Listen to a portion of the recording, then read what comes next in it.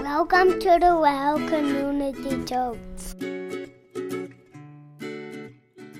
Thank you guys so much.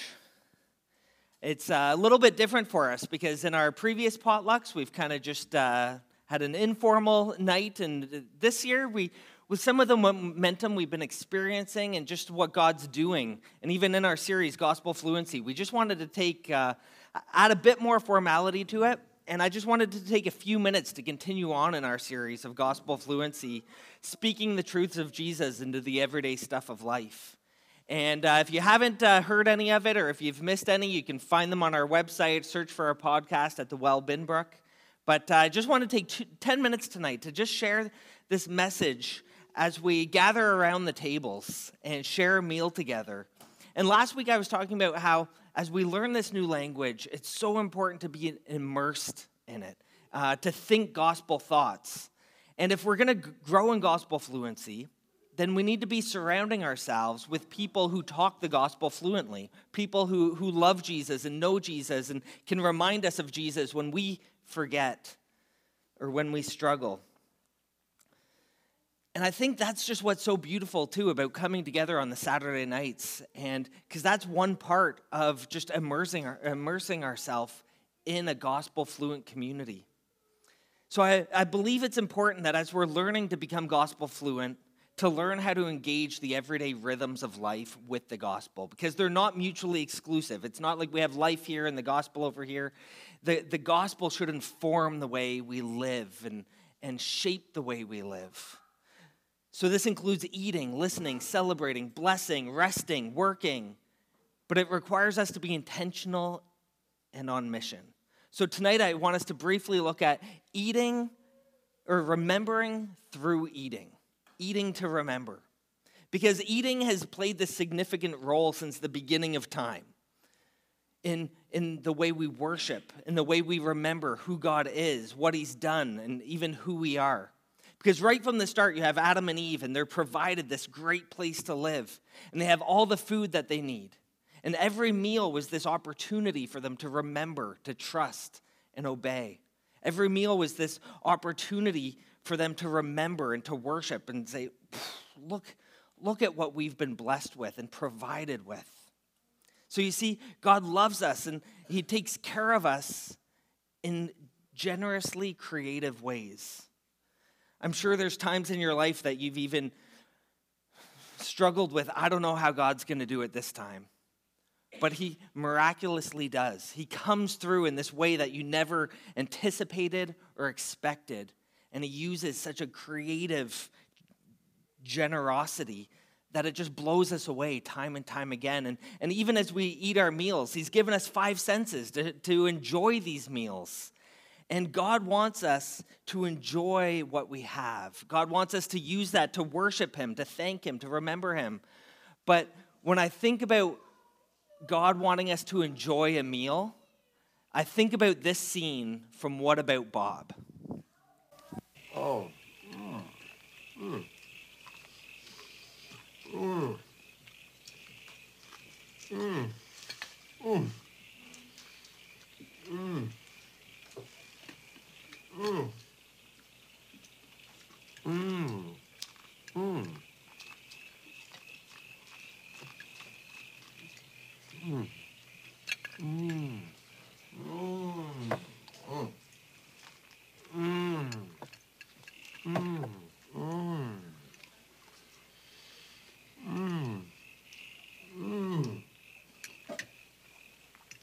Faye, this is so scrumptious.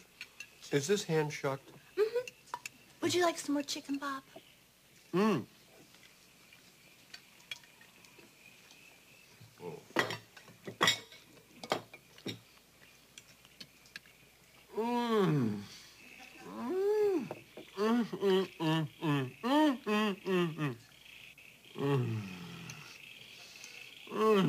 This is delicious.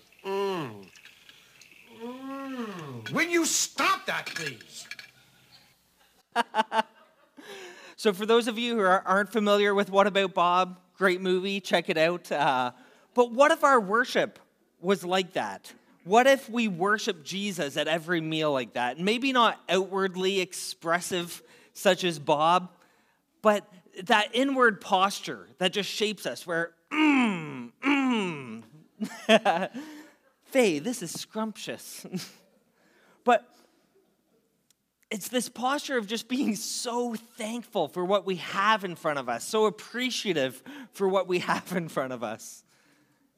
And just thankful that we're having our needs met by Jesus. So not every meal has to be an elaborate feast, although it's fun to do it and it's fun to have these potlucks. But what if we took the time at every meal as we gather around the table, even the very simple ones, to just give thanks to God, and not just praying at the beginning, thanking Him for the meal, but kind of this worshipful experience throughout the meal where we're just thankful that He's provided for us, which leads us to remembering the meal, which we often celebrate weekly here at the Well, and we have the communion table set up at the front. But tonight, as we're sitting around tables, I thought, what a beautiful picture of coming together around the table to remember the meal. Because as Adam and Eve, they didn't remember and trust and obey perfectly. So eventually, Jesus came to be God's ultimate provision for us. And as we know, the story goes, on the night He was betrayed, he shared the Passover meal with His disciples. And the Passover meal was this night that commemorated, this meal that remembered when God struck down every firstborn in Egypt, except for those families that were God's chosen people who had this lamb, and they shared in a meal together, and then they took the lamb's blood and put it over their doorposts so that God would go over their homes. And that was the last sign that finally broke Pharaoh, and Pharaoh let God's people go. So God's chosen people, Israel, would have this Passover meal together to remember God rescuing them out of slavery. But at Jesus' last meal with His disciples before His death, He showed how every Passover meal had always pointed to Him, had always pointed to Jesus. And it was at this meal that Jesus changed the Passover to the Lord's Supper as His meal. It became the meal at which we remember how He rescued us out of slavery, how He rescued us from sin by becoming the true and better sacrificial Lamb of God for us. So Jesus picks up the bread and he blesses it, and he gives thanks, and He breaks it, and He says, "This is my body given for you. Do this in remembrance of me." And then He does the same thing with the cup. And He passes it around after giving thanks. And He says to them, "This is my blood of the covenant, which is poured out for many." And this is why at the Well, it's so important that we remember it week after week. That we remember the gospel of Jesus in our music, in our preaching, and in sharing the meal together. Because in our desire to see people grow in gospel fluency, we have made space in our schedule to take the bread and the cup together in meaningful ways. And this is such a good reminder how the gospel can influence and shape every aspect of our lives, even eating.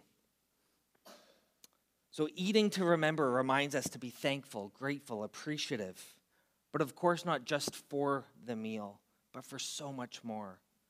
And those 4 questions that we've been asking throughout this series: who's Jesus? What has Jesus done, or what is He doing? Who are we in light of Jesus' work? How should we live in light of who we are?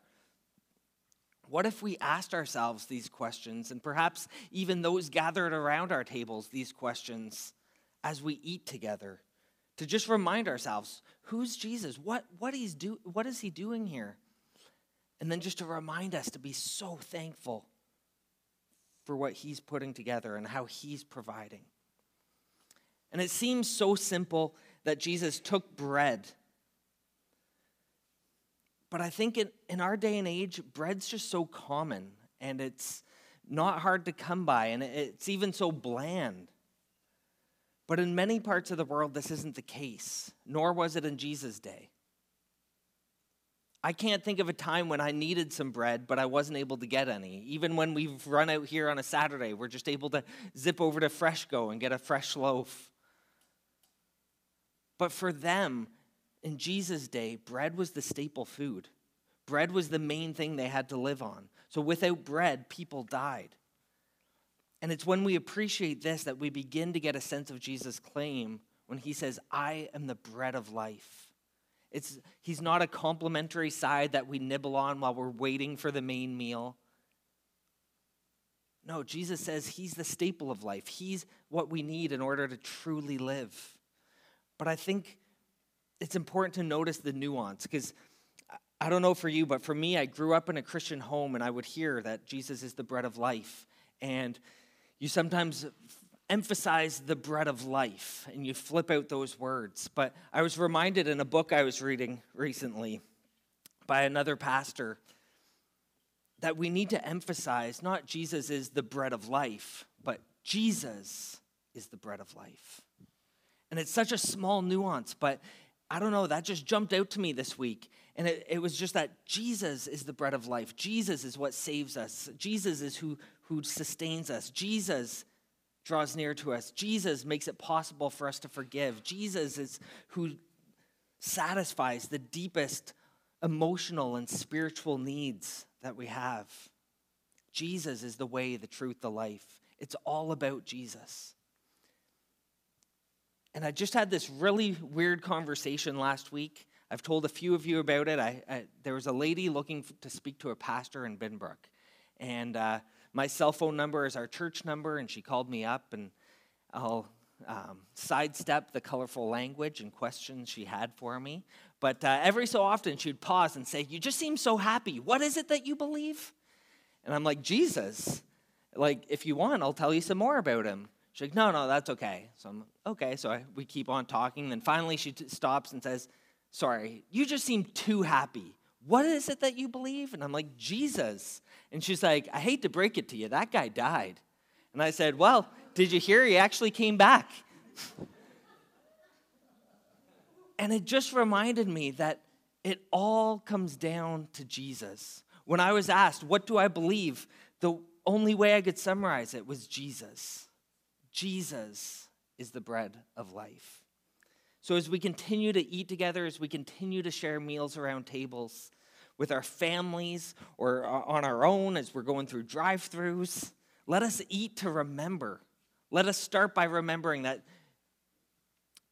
it's Jesus who's the true bread of life. It's Jesus that sustains, that provides. So we start by practicing it in here at the table, but then I encourage you to take it home and start practicing it around your tables. So may Jesus be our focus as we continue to become gospel-fluent people and gospel-fluent communities.